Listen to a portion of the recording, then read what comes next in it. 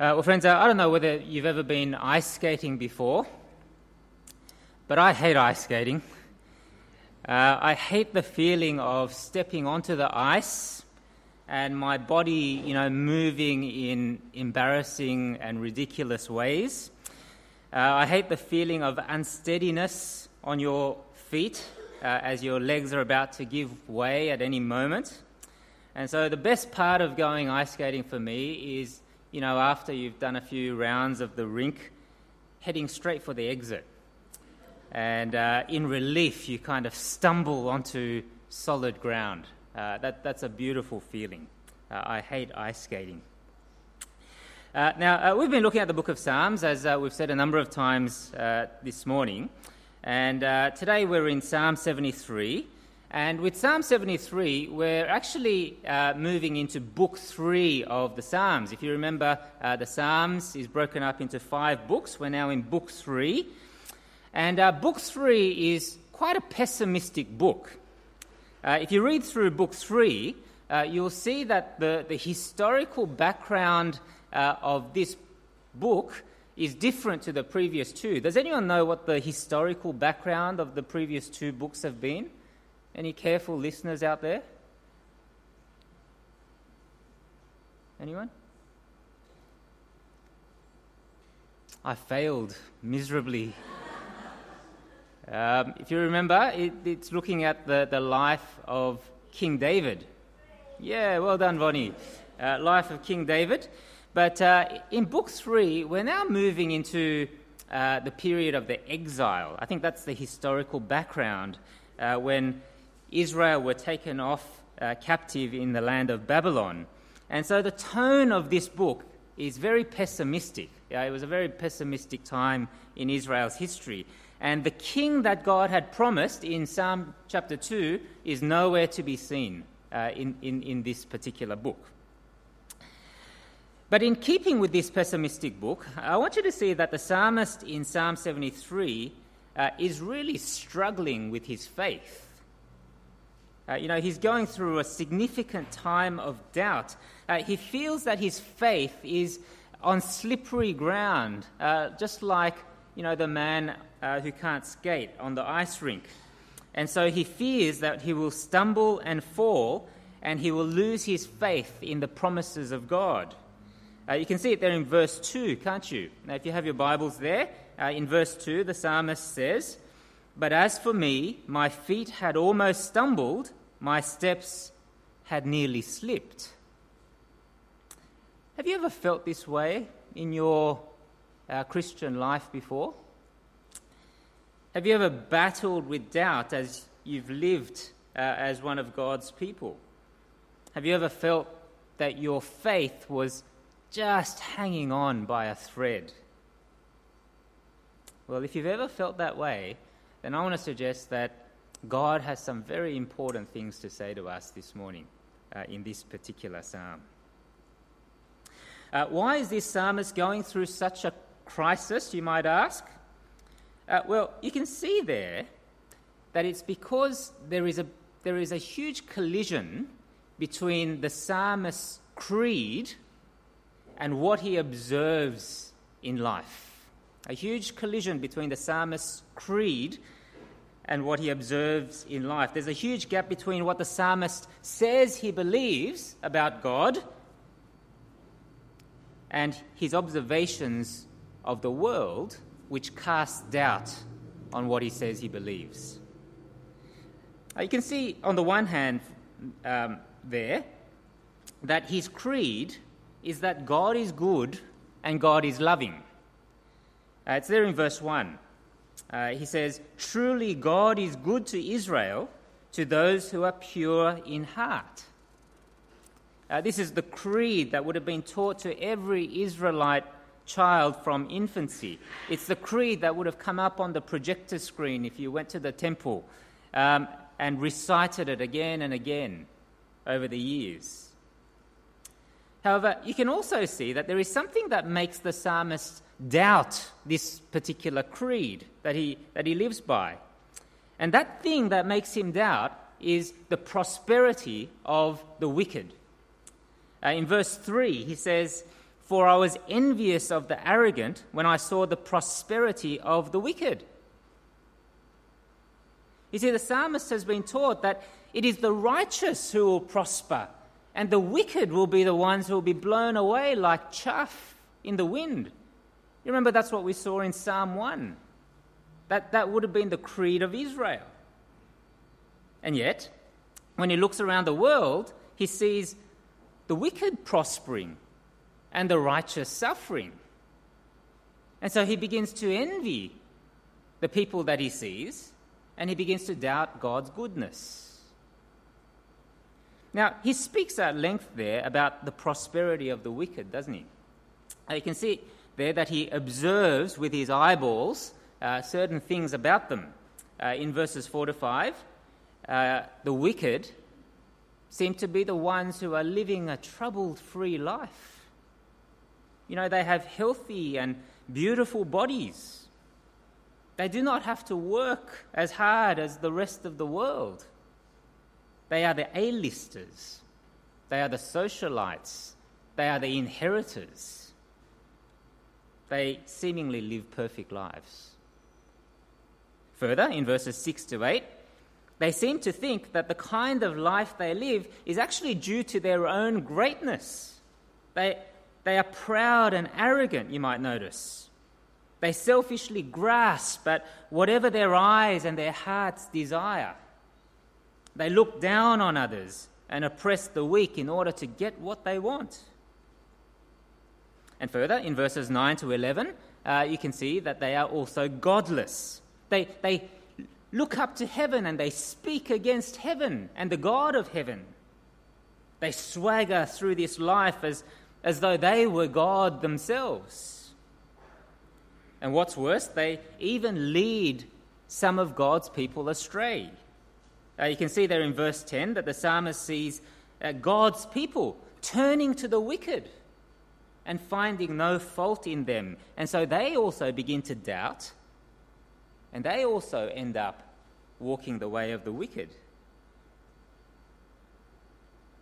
But rather than being cursed by God, well, you know, these people, their lives just seem to get easier and easier, and their bank balance just seems to grow larger and larger.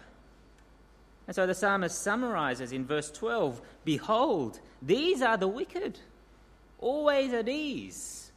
They increase in riches." Now, friends, I want you to see just how much anguish this particular collision between creed and observation brings to this psalmist. You can see there in verses 13 to 14 that he is in anguish because he wonders whether, you know, he has walked with God and lived a righteous life all in vain. I don't think he's claiming here to be a sinless person.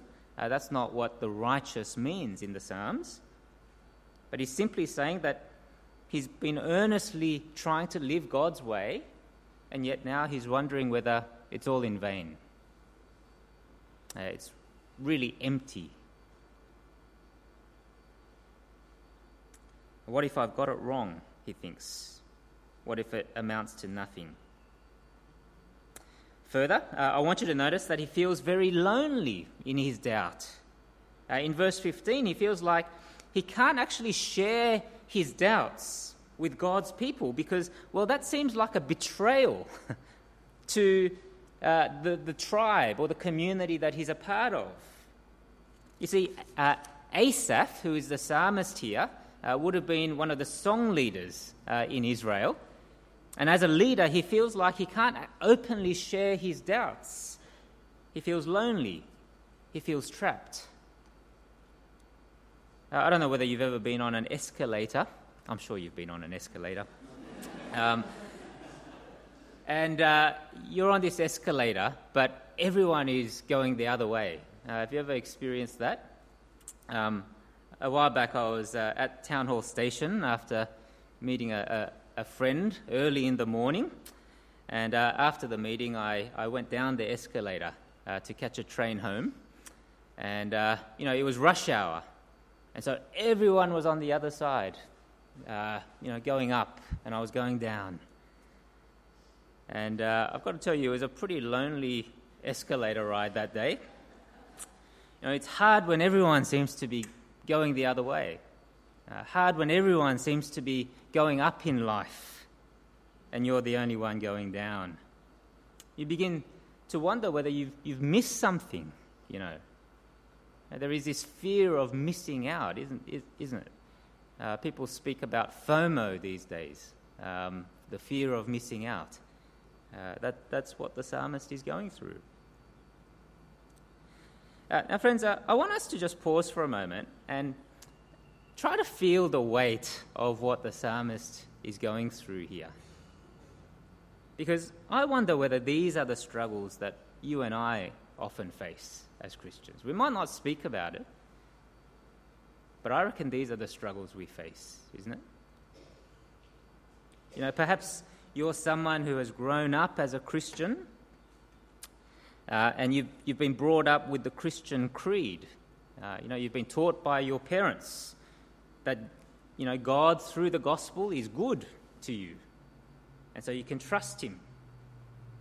You've recited the Apostles' Creed and other such creeds 1,000 times, reminding us that God is good.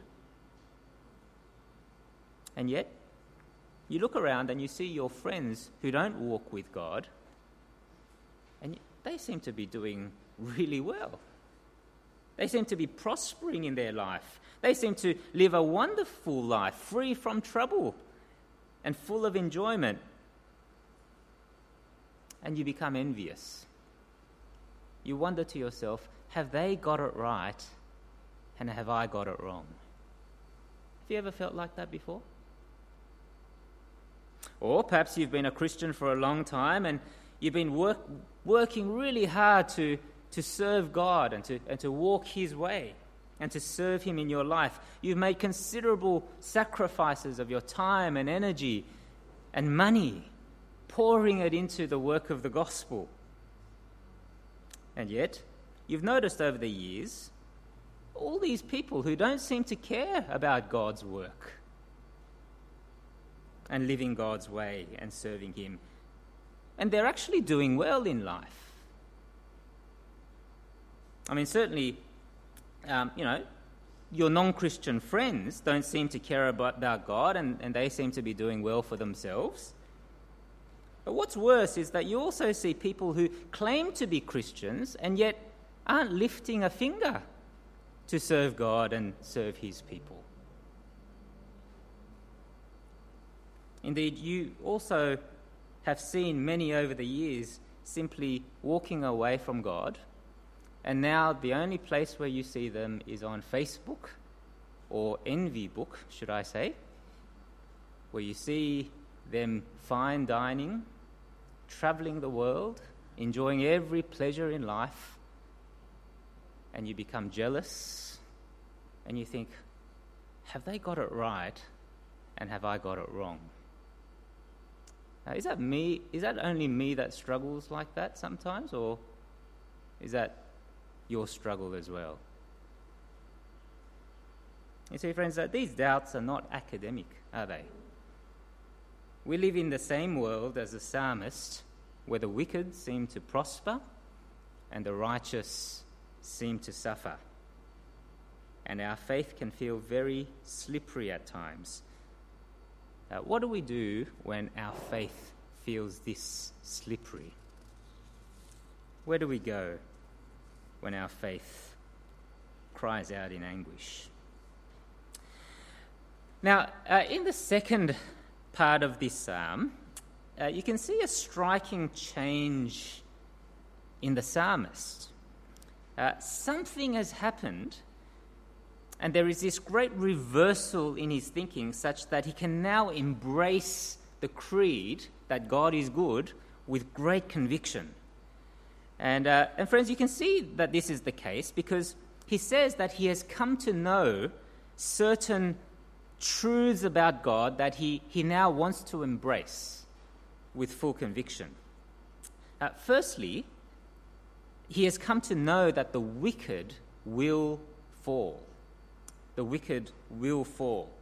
And you can see it there in verse 18, can't you? That it is the wicked who are on slippery ground, so that they will fall to their ruin. You see, the psalmist thought that he was on slippery ground and he was about to fall, but now he's come to the conviction that it's actually the wicked who are the ones who are skating on thin ice, and they are the ones who will fall. In verse 19, it will be swift, says God. It will be terrifying. And in verse 20, they will be extinguished by God, just like a bad dream is extinguished from all reality the moment you wake up. Secondly, he has come to know that his future is glorious. Why is it glorious? Well, in verse 23, it's because he knows with full conviction that God is the one who grasps him by the hand. In verse 24, it's because he knows that God is the one who guides him through life, even through his doubts. And in the same verse, it is because he knows that God is the one who will take him from this life all the way to glory, everlasting glory. Now, that's why the psalmist says in verse 22 that he was ignorant like a beast. It's because beasts are incapable of taking the long view of life. I have a pet dog. I'm pretty sure that she doesn't sit on a bed thinking, what am I going to do tomorrow? What am I going to eat? What am I going to drink? Is there enough in my superannuation account? You see, when the psalmist was going through doubts, he was like a beast, just seeing what was in front of them. And yet something has happened here to the psalmist where he can now take the long view of life and see that at the end it is the wicked who will fall to their ruin and the righteous who will go to glory. And therefore, thirdly, he has come to see that if he is near to God during his time of doubt, then he has everything that is worth having. If he is near to God during his time of doubt, then he has everything that is worth having. For God is the one who grasps him and guides him and glorifies him, and he is the one who will bring him into glory for all eternity. That's why the psalmist here can finish this psalm so confidently asserting God's goodness to him. These are wonderful words, aren't they? You can see them in verse 25. I'm just going to read them out. Verse 25, "Who have I in heaven but you? And there is nothing on earth that I desire besides you. My flesh and my heart may fail, but God is the strength of my heart and my portion or inheritance forever. For behold, those who are far from you shall perish. You put an end to everyone who is unfaithful to you. But for me it is good to be near God. I have made the Lord God my refuge, that I may tell of all your works." You see, what the psalmist has come to realize in his confusion and doubt is that what he needs most of all is for God to be near him. One of the scariest times for my wife and I as parents was when our middle child, Miriam, ended up in hospital as a toddler. She had this eye infection, and we didn't think too much of it at first, but then it got worse and worse to the point that she was in danger of actually losing her sight. And, we took her to hospital, and we just felt so sorry for her, She had all these tubes going in and out of her body. She was tied to a drip, so she couldn't run around like normal toddlers could. She was scared and confused and didn't know what was happening. But you know what she needed most at that time? You know what she needed most? Well, what she needed most was not reasons for why this was happening. What she needed most was to know that Mummy and Daddy were near, were close, and that they wouldn't leave her side. That's kind of like what the psalmist is experiencing here, isn't it? It's striking that God never explains here the reasons for why the wicked prosper and the righteous suffer. But what the psalmist comes to know is that God is near, and if God is near, then he will grasp you, he will guide you, and he will take you all the way to glory. My wife and I couldn't make those kind of promises to our little girl, but this psalmist knows that if God is near, then he has the strength to do this for him. But friends, here is the million-dollar question. How does the psalmist move from his doubts to this kind of conviction? How do you get from doubting the creed to believing it wholeheartedly? How do you get from slippery ground to ground that is firm enough to support your faith? Well, I think the key to this verse is in verses 16 to 17, where you see the psalmist going into the sanctuary or the temple of God. Notice that verses 16 to 17 are wedged right in between the verses that speak of his doubt and the verses that speak of his conviction. But what is it that the psalmist experiences in the sanctuary that moves him from doubt to assurance? You understand the question? What is it that the psalmist experiences in the sanctuary that moves him from doubt to assurance? Why don't you have a little bit of a think about that with your neighbour and see whether we can come to an answer together. I'll give you a few moments just to think about that. It's good to hear some lively discussion. Do we have some options that we can consider? What does the psalmist experience when he enters the sanctuary or the temple? What can be some possibilities here? Sorry, he went to God, yep, and God gave him the discernment. Yep, thank you. That's one possibility. Yeah, I think the temple was the symbol of God's presence in Israel, wasn't it? And so some people think that he went into the temple and he experiences the presence of God, and he somehow learns that the wicked are doomed and the righteous will be glorified. Yep, that's one possibility. Anything else? Yeah. The sanctuary is another word for the temple. And so I'm presuming it's the physical temple of Israel. And so the psalmist, like all of Israel, would have frequented the temple. Yep. Yeah. And where would he have seen that? Well, he would have seen that in the law. And the law is a big theme in the Psalms, isn't it? And so perhaps he went to the temple and he heard someone reading the law, and he was reminded that God is someone who punishes the wicked and rescues his people.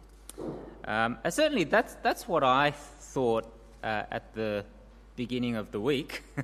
But during the week I read something really helpful that made me change my mind. And this person asks, well, just try to visualize for a moment, if you were an Israelite and you walked into the temple, what is it that you would have seen in that temple? What did they do in the temple? Pray, perhaps? Sacrifice. Yeah. So I think that's the most obvious answer, that he would have seen the sacrifice of animals. People bringing in their bulls and goats and lambs and pigeons, sacrificing them and being slaughtered in sacrifice. And the point, I think, is that as the psalmist saw these sacrifices, well, he would have been reminded that God, his God, is a God who does not let the wicked go, if I can use that word. You see, sacrifice was meant to be a reminder to Israel that the wicked will pay with their blood. And so as the blood was being splashed around the temple, he would have been reminded that his God was a God of justice that will bring the wicked to account. But at the same time, as the psalmist witnesses the sacrifice of these animals, he would have also been reminded that his God is a God who draws near to his people through sacrifice. Draws near to his people through sacrifice. For these sacrifices were the way that God had chosen to atone for the sins of the people, and so that he might draw near to them and give them a glorious future. And friends, I want to suggest that what Asaph sees so clearly at the sanctuary or at the temple is something that we can see even more clearly by going to our sanctuary, our temple, which is the body of the Lord Jesus Christ, who was sacrificed for us. For it is at the cross of the Lord Jesus Christ where those who have eyes to see can see that God is a God who punishes the wicked. You can either have your wickedness punished at the cross, or you will have your wickedness punished on the last day when the one who rose powerfully from death at the cross will come to judge the world. A day that God has fixed, a day that God has guaranteed by raising Jesus from the dead. But at the same time, the cross reminds us that you and I have a God who is good to us, doesn't it? For at the cross, God demonstrates just how much he loves you and just how much he loves me in sending his very own precious Son to be a sacrifice for my sins, for your sins, our wickedness, so that he might draw near to us. And the Bible reminds us that if God has loved us so much that through this sacrifice he has grasped you to be his own, then how much more will he guide you through this life and bring you to everlasting glory? And so I just want to finish by saying that if you are here this morning and you are someone who is going through doubts and you are wondering whether God really is good to you, then God says, look no further than the sacrifice of the Lord Jesus Christ for you on the cross. Don't just sit and wallow in your doubts. In this psalm, the psalmist says that he just couldn't figure it out on his own. When you're going through doubts, you can't figure it out on your own. It will be a wearisome task, the psalmist says in verse 16. So don't just wallow in your doubts. In fact, we can even use our doubts sometimes as an excuse to continue to sin and to walk away from God, can't we? But there is no virtue in that. Don't just sit and wallow in your doubts and go further and further away from God. But come back to the cross and see at the cross that the wicked will be judged and the righteous will go to glory. And if you are someone who is trying to help someone at the moment who is going through a period of doubt, and no doubt as a church family we will often be sitting with people who are doubting, then can I just say it's important for us to be patient with people. I know that I'm sometimes guilty of trying to push people too quickly to embrace the creed, thinking that somehow if they can superficially, agree to the creed, then they will be okay, even though their hearts are not embracing the creed as yet. You see, there is real anguish in doubt, and so our friends need our patience. And yet, the best thing you can do for them is to continue to point them to the cross. Continue to remind them that God is good, that God is loving, and that He has sacrificed His very own Son for them, so that He might be near to them, and so that He might bring them to glory. Our faith might feel slippery at times, but it is only at the cross where we find firmness and solid ground that we can rest our faith on. Let's pray.